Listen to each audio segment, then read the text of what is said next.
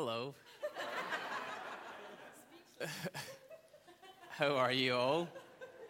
Hope you're having a good day. Hope you're having a good summer.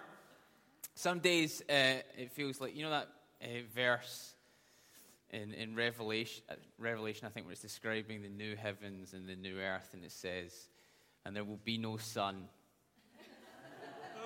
for God himself will be their light. Thanks for that. Sounds like Glasgow. You know what I mean? There will be no sun. It's peeping through somewhat. I don't know how your week's been. My week has been, oh my goodness.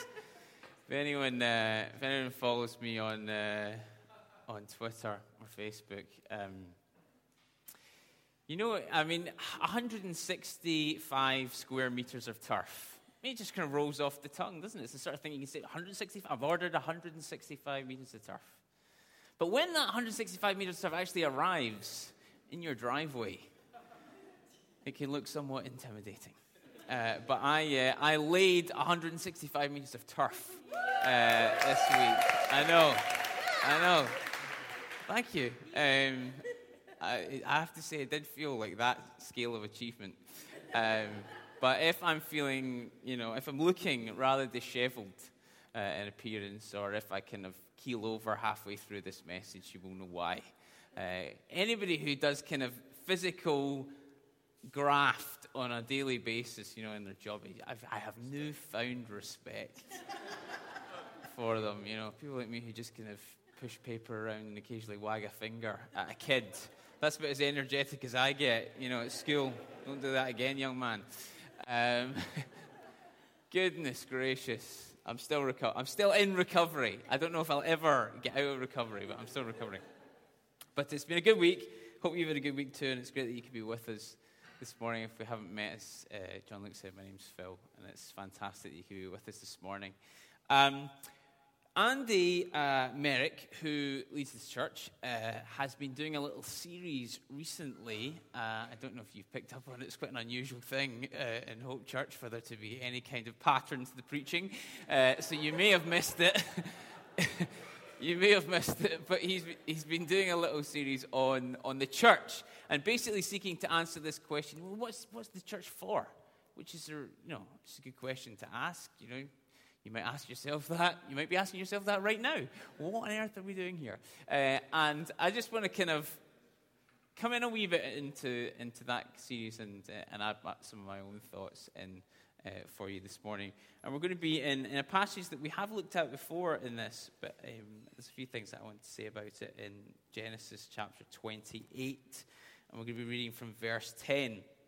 This is a story where I think the context is incredibly important. I mean, that's true. That's just true for all stories in the Bible. We need to know the sort of context in which they come to us in. But this is a story that you can just lift it out. It's about Jacob, and he's walking around and he falls asleep and he has a dream, and then he wakes up. That's the story. It's a lot more interesting than that, as we'll see when we read it. But the context in which this story comes to us is really interesting because basically Jacob is a man on the run at the start of this story.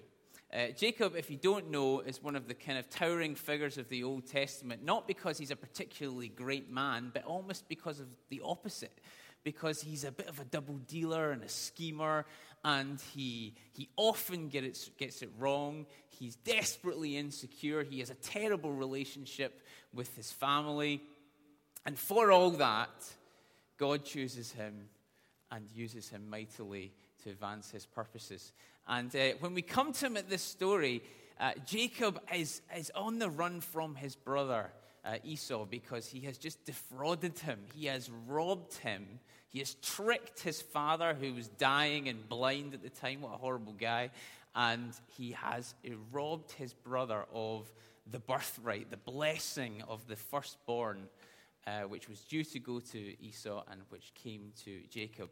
And Esau is the kind of guy who I would imagine would have no problem laying 165 square meters of turf.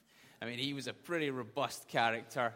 And he basically said, in that kind of, you can imagine, in that really kind of passive-aggressive, threatening way, okay, we're going to wait till the old man's dead, and then I'm going to kill you, And that's what he said to his brother. He said, we're going to wait till the old man's dead, and then I'm going to kill you. So Jacob did what, any reasonable person would do, and he ran for his life. And he's on the run. This is a man who is fearing death, and who is he's left his father. He'll never see him again.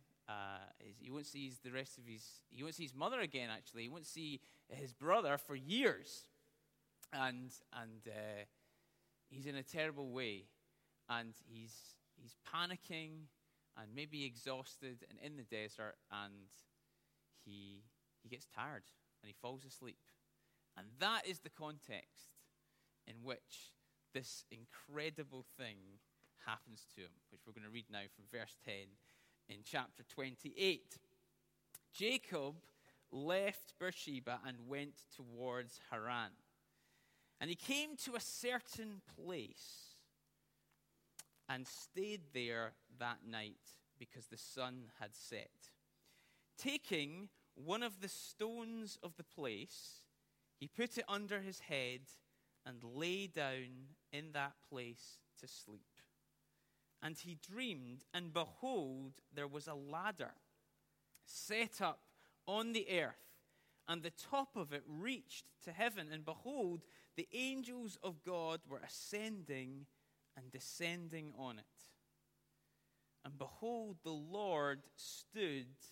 Some translations say above it, but it can also be translated beside him, and said, I am the Lord, the God of Abraham, your father, and the God of Isaac. The land in which you lie I will give to you and your offspring.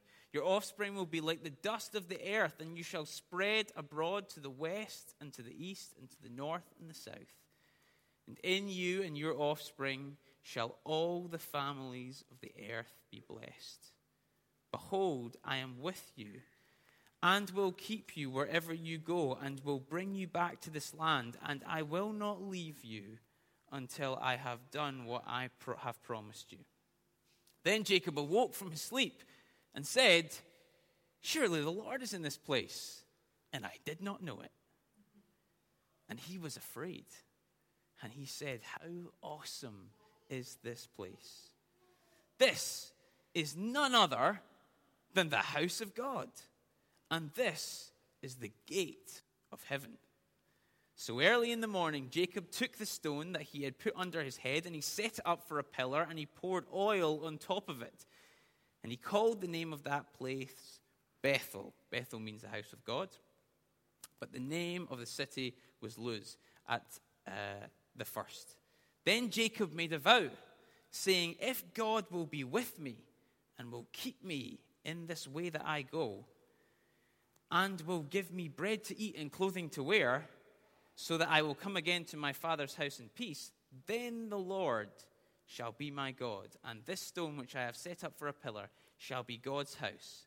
And all of all that you give me, I will give you give a full tenth to you. Okay, let's pray. Lord Jesus, I thank you that you're with us. I thank you that you're standing among us right now, and that, Holy Spirit, you live within us. And God, we just invite you again into our hearts and to well up within us. And we invite you to speak to us this morning and to help us to understand your words. Lord, would you move among us, Lord? You know where each one of us is at. You know the condition of our hearts and the place that we have come to in our lives. You know what we're running towards and what we're running away from. And Lord, we have this moment together this morning where we can realize that you're here and we didn't even know it. So come to us, Lord, and do amazing wonders in our midst, I pray in Jesus' name. Amen. Amen. Okay. Can you hear me okay? Is the microphone all right? Is everything fine? Yeah, great. Okay. So this is interesting as a passage because this is, in the Bible, one of the first mentions of this concept of a house of God. Which, of course, and that concept will grow in significance across the Old Testament to become really the kind of the key point of Old Testament theology. So you've got this idea of the tabernacle of God being the dwelling place of God amongst men, and then you've got the temple of God, which of course was built by Solomon in Jerusalem, and that place where heaven and earth collide.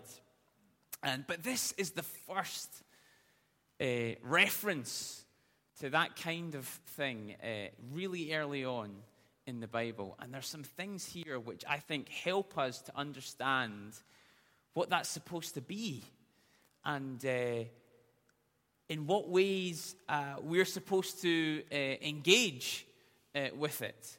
But also some of the tendencies that human beings have when they get into the presence of God.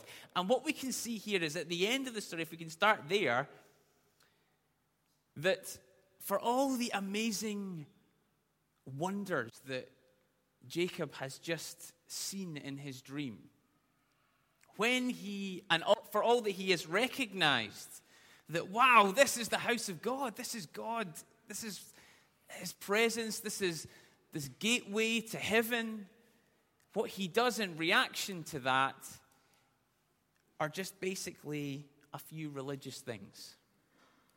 He tries to make a deal with God. I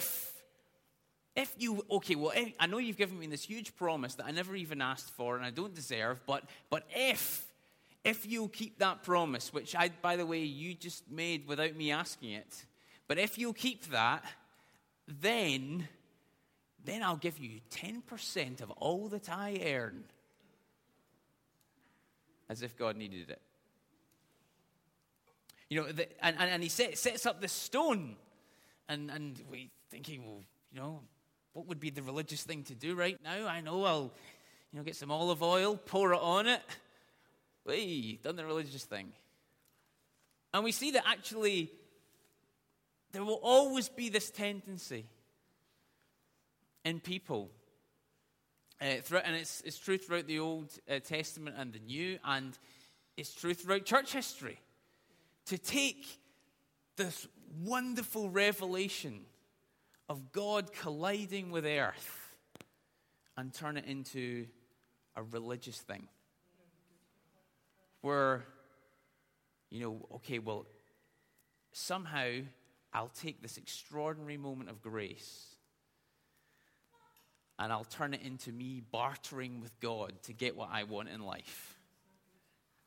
That if you will only do this for me, I will give you something which you don't really need. But let's pretend you do, because it will make me feel better.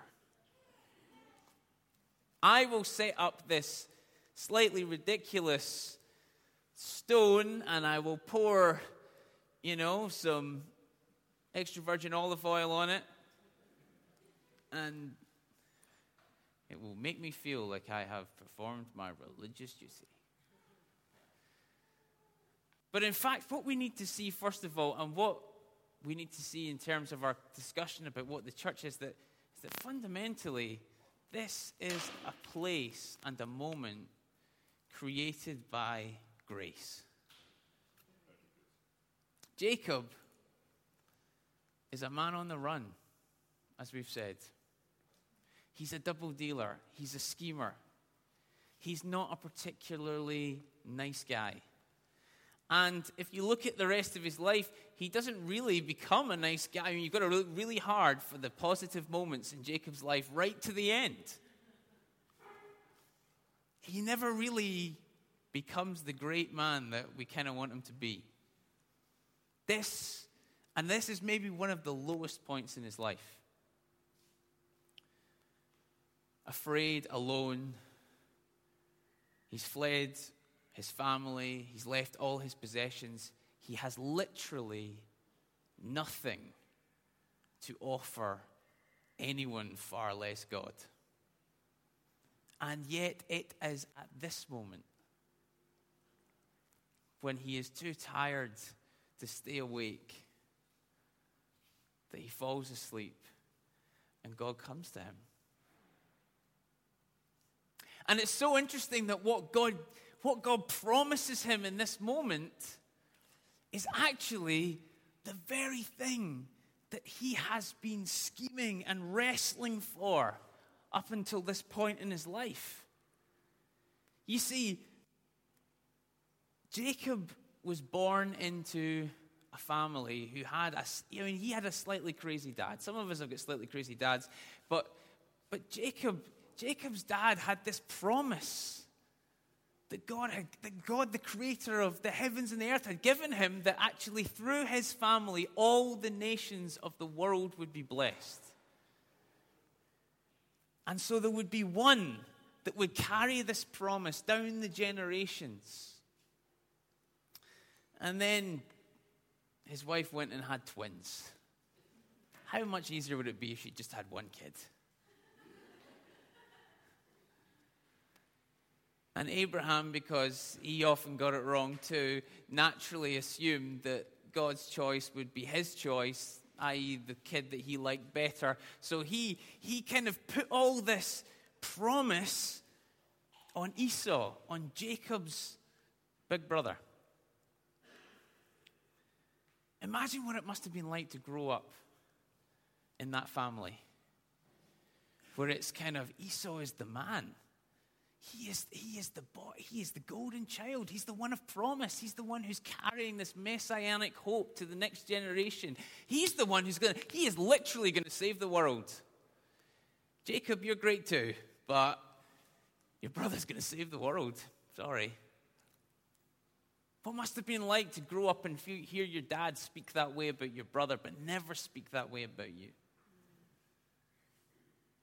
Maybe that's why he was such a schemer.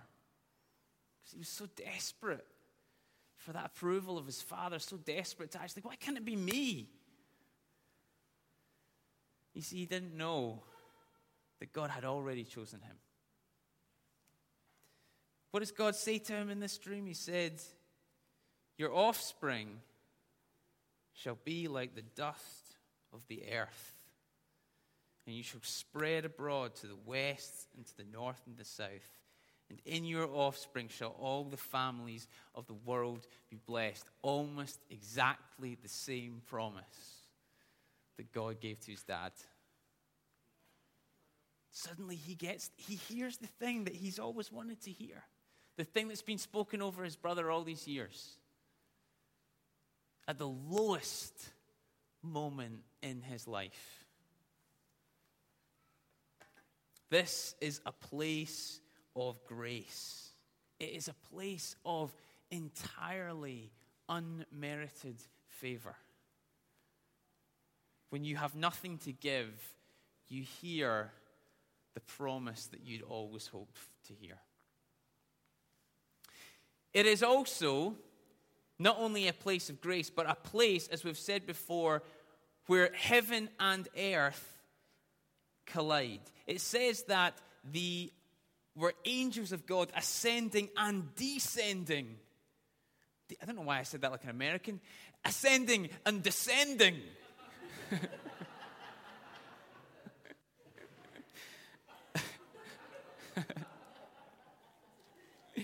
I don't know.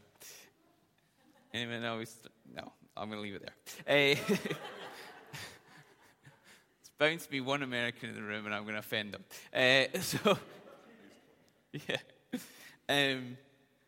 So it's the place where there is an exchange, there's an interaction between heaven and earth. The theologian N.T. Wright tells a story about when he was really sick, when he was a boy. And he was lying in his bed, and he couldn't leave his bed for weeks. And so what his mum did was she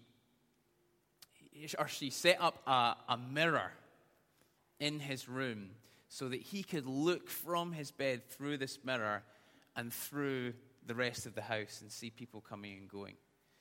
And of course, they could look down the corridor and see the mirror and see their son lying in bed. And what he says is that this is what it means for people to bear the image of God. This is what it means for the church to be the royal priesthood. That do you know that when we worshiped this morning, we represented creation before the throne of God? That's what we did. That's what priests do. They represent the people. We represented the reality that one day all of creation will worship him. That when the birds sing in the morning and wake you up, they are worshiping God. We are representing God before the throne. We're representing the creation before the throne of God. But we are also representing God to the world. There's this exchange between heaven and earth. It's interesting that Jesus, in John chapter 1, Jesus says this of himself when he's calling Philip and Nathanael, two of his disciples. He says this in John 1, chapter 51. John chapter 1, verse 51. Truly, truly, I say to you, you will see heaven opened and the angels of God ascending and descending on the Son of Man. Referencing this exact place in Scripture.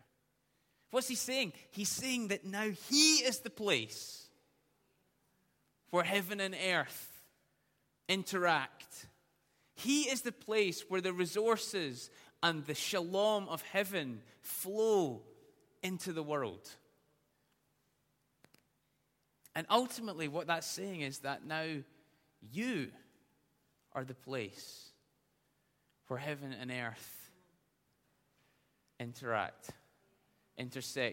Because the same Spirit that raised Christ from the dead lives in you, you are the place where the angels ascend and descend. You are the place where the shalom of heaven flows out into those around you. You are the place where the blessing of being in the presence of the Father of all this reaches your next door neighbor. You are the place where the justice of heaven is done. You know, these things that you watch in the news and you think someone should do something about that. You are the justice of heaven. You are the justice of heaven. You know, wouldn't it be great if alongside raising up an army of people who were kind of performing signs and wonders and making normal the miraculous, we were also raising up a group of people who were prepared to walk into the big spheres of the world and bring justice to oppressed people, to marginalized people, to people who have been forgotten and downtrodden by this world. People who are actually going to be those who would stand up for people who don't have a voice. Why? Because you are justice. You are the justice of heaven.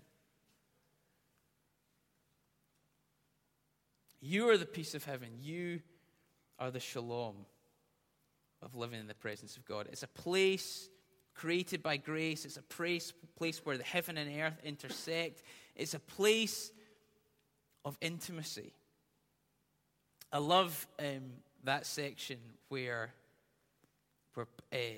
Jacob sees the ladder and he's kind of overwhelmed by this vision. And then it says, and behold, the Lord stood beside him. You see, the church should be that kind of place where we are aware of the Lord standing beside us. where other people become aware of God standing beside them in a way that they wouldn't otherwise have known. Not a religious ceremony, not a kind of a process that we go through, but actually the sense that God is with them, is beside them. He goes on and says, "Behold, I am with you, and I will keep you wherever you go." And of course, we hear the echo of that centuries later when Christ says to his disciples, "Go into all the world and make disciples, and I will be with you to the very end of the age." It's a place of presence. It's a place of intimacy. It's a place where he is alongside you and he is with you. A place of connection where he will not leave you. It's also a place, and we've seen this already this morning, of incredible worship in response to this amazing vision of God being with us, of God being alongside us, of God never leaving us. Jacob says, "How awesome is this place? How awesome is this place? Surely God is here and I never knew it." Again, we hear the echo of that in Paul's writings, where he talks about prophecy disclosing the secrets of our hearts and people falling down in the midst and saying, "Surely God is here. Surely God is among you." That awareness that God is not far. You see, that in the end is really, to me, the function of God's people. To really demonstrate to the world that God is not far away. You see, the world sometimes have God so far away that he doesn't exist. But those who do have him in their cosmology very often don't have him as intimate. Even those people who have him able to perform miracles don't always have him as intimate. Because you see, a miracle can be this kind of surprising, sudden, once-in-a-lifetime thing where God intervenes in human history and does something for you, and then retreats back to the distance that was previously there. When we talk about miracles, we're not talking about a God who occasionally drops in to heal someone and then disappears again. We're talking about the reality that God is here right now. And so miracles happen all the time, or at least should do. Because he's here. And the church is here to say, listen, God is not far from you. He's right up close. And he wants to know you. This is what Jesus, when it says in the first chapter of John that the Word became flesh and dwelt among us. That at that moment of the incarnation, God stepped into human history. He joined himself to people forever. And when he was resurrected in bodily form, not in some kind of ethereal, ghostly way, but so that he could sit on the beach and eat broiled fish.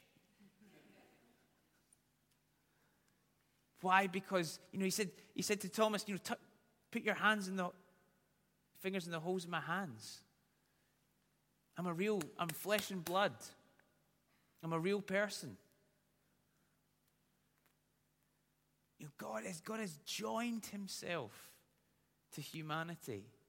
And he remains joined and will forever be joined to humanity. He is not far from us. Paul writes that nothing will separate us from the love of God. Nothing will separate us from the love of God in Christ Jesus. For too long, the church has lived managing a separation through religious acts. Doing a bit of a Jacob. If you do this, then we'll do this. If you're as good as you say you are, and frankly we don't trust you, so I'm going to give it a few years to test it out, then we will do this. Then we will take our oil and pour it on the stone and give you 10% of our money. Managing the separation. But when Jesus becomes a man, when God becomes a man, he's saying there is no separation. And God is not as far from people as they imagine. And it is the job of the church to display that down to the world. It is a place where the greatest dreams that people have about themselves are both subverted and surpassed. Jacob, as we've said, had always dreamed of being the child of promise. And actually, all people are a little bit like this. This is why we tell stories like Harry Potter, where Harry, was living with this Muggle family and thinking to himself, I don't fit in round here. And why am I living with this bunch of people who don't seem to care about me? And I feel like that I was born for something more than this. And somebody comes along with a big beard and says, you're a wizard, Harry.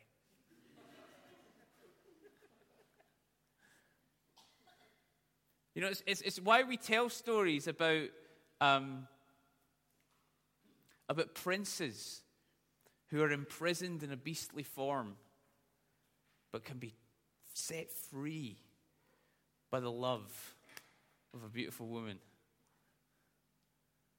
Because it's why throughout the centuries we've told stories about Jack as a little farm boy planting a seed that reaches up to heaven and discovering that actually he's not a farm boy at all, but the son of a great king. It's why we tell ourselves these stories and have told ourselves these stories down the centuries, because inside all of us, there is this thought that actually I was born for more than this.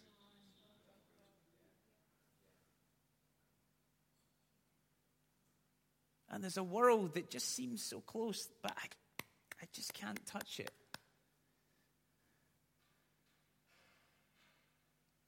In which I can be fully who I was supposed to be.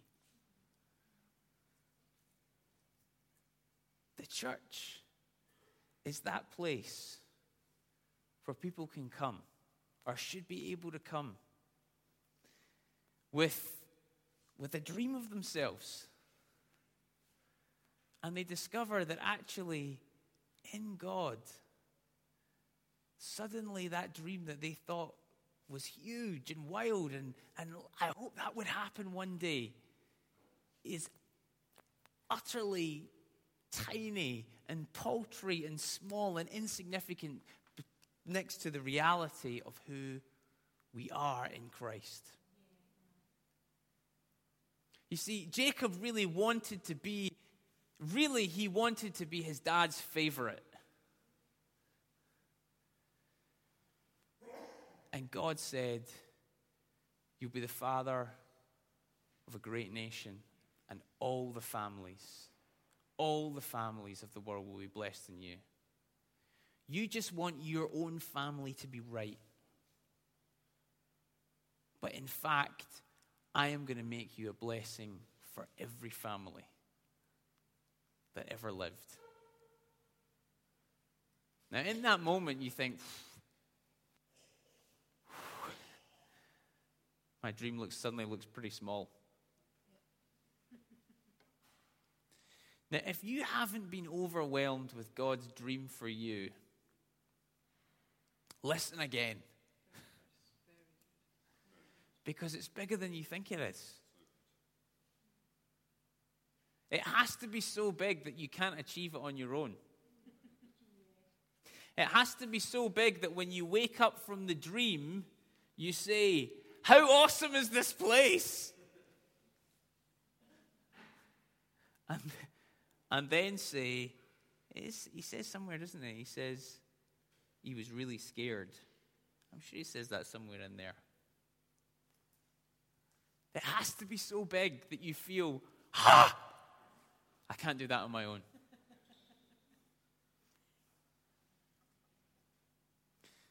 That's what the church should be. A place of people who are just waking up from a dream and going, wow, that was awesome.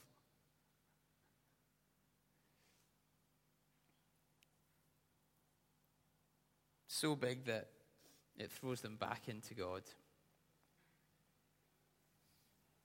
The church has to be the place where thieves are turned into fathers. Where people who are forgotten are made central. Where people who are marginalized are brought in close. It has to be the place where people who are broken apprehend a vision of themselves that is whole. Because God says they are.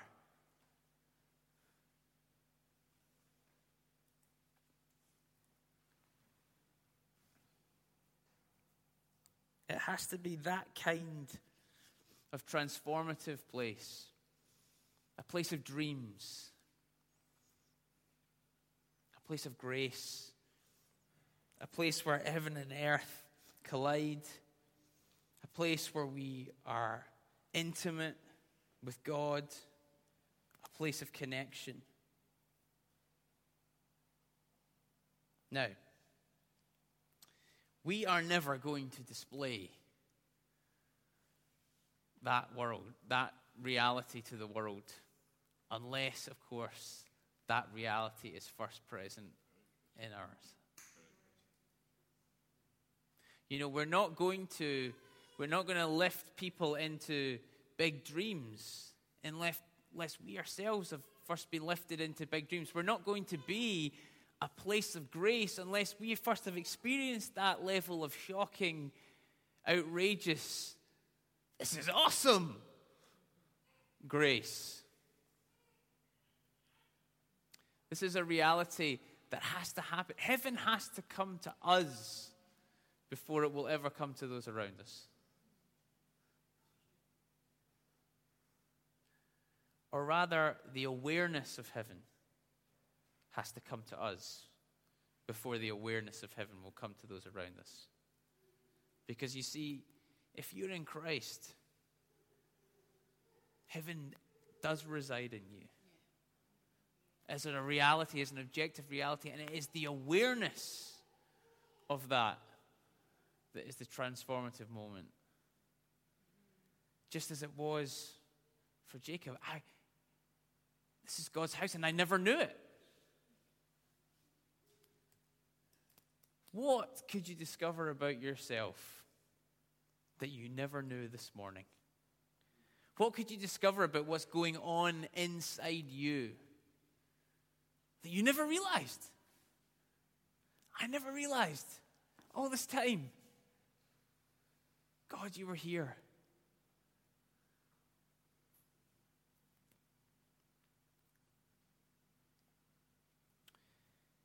Let's take a moment. Let's take a moment and invite him and see what he does. Lord Jesus, I thank you that you're here. I thank you that you're here, Father. Holy Spirit, come and move amongst us. Lord, you know where we're running to and where we're running from. Lord, you know the secrets of our heart, the things that we hope for, the things that we dream for. Father, you know the messes and the brokenness, as well as the successes and the achievements. But you are here, Lord, and the ladder is in our own hearts. And all the resources of heaven are available to go up and down and flow into us. And Father, more than that, you're standing beside us and saying that you will never leave us. And more than that, that you will use us mightily to bring your blessing to the whole world. Lord, this is your church. Lord, this is your family. This is your house. Lord, this is throughout the world, but here as well. This is your house, Lord. Come and speak to us, Lord, this morning. God, put dreams in our hearts of what we could be in you. God, shatter the dreams that we have for ourselves with a greater promise that only you can fulfill. Lord God, fill us with your Spirit.